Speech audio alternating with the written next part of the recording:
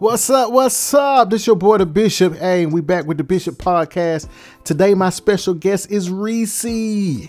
Got the sexy Reese in the house today.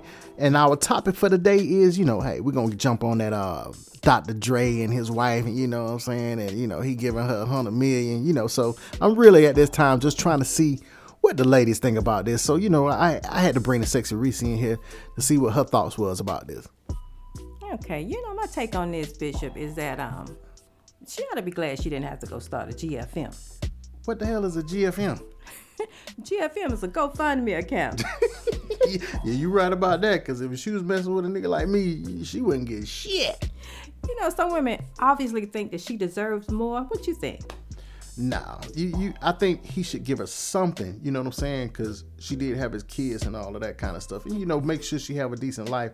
But when you're talking about half of his estate, half of his earnings of everything that he's earned since he started his career, I don't think that's fair. Shit, $100 million? Right. $100 million, that's a lot of money. Hell yeah.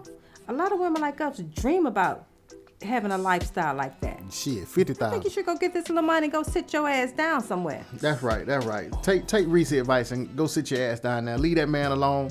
Dre, get back to beats, man, because we miss you out here, you know what I'm saying? So, deuces.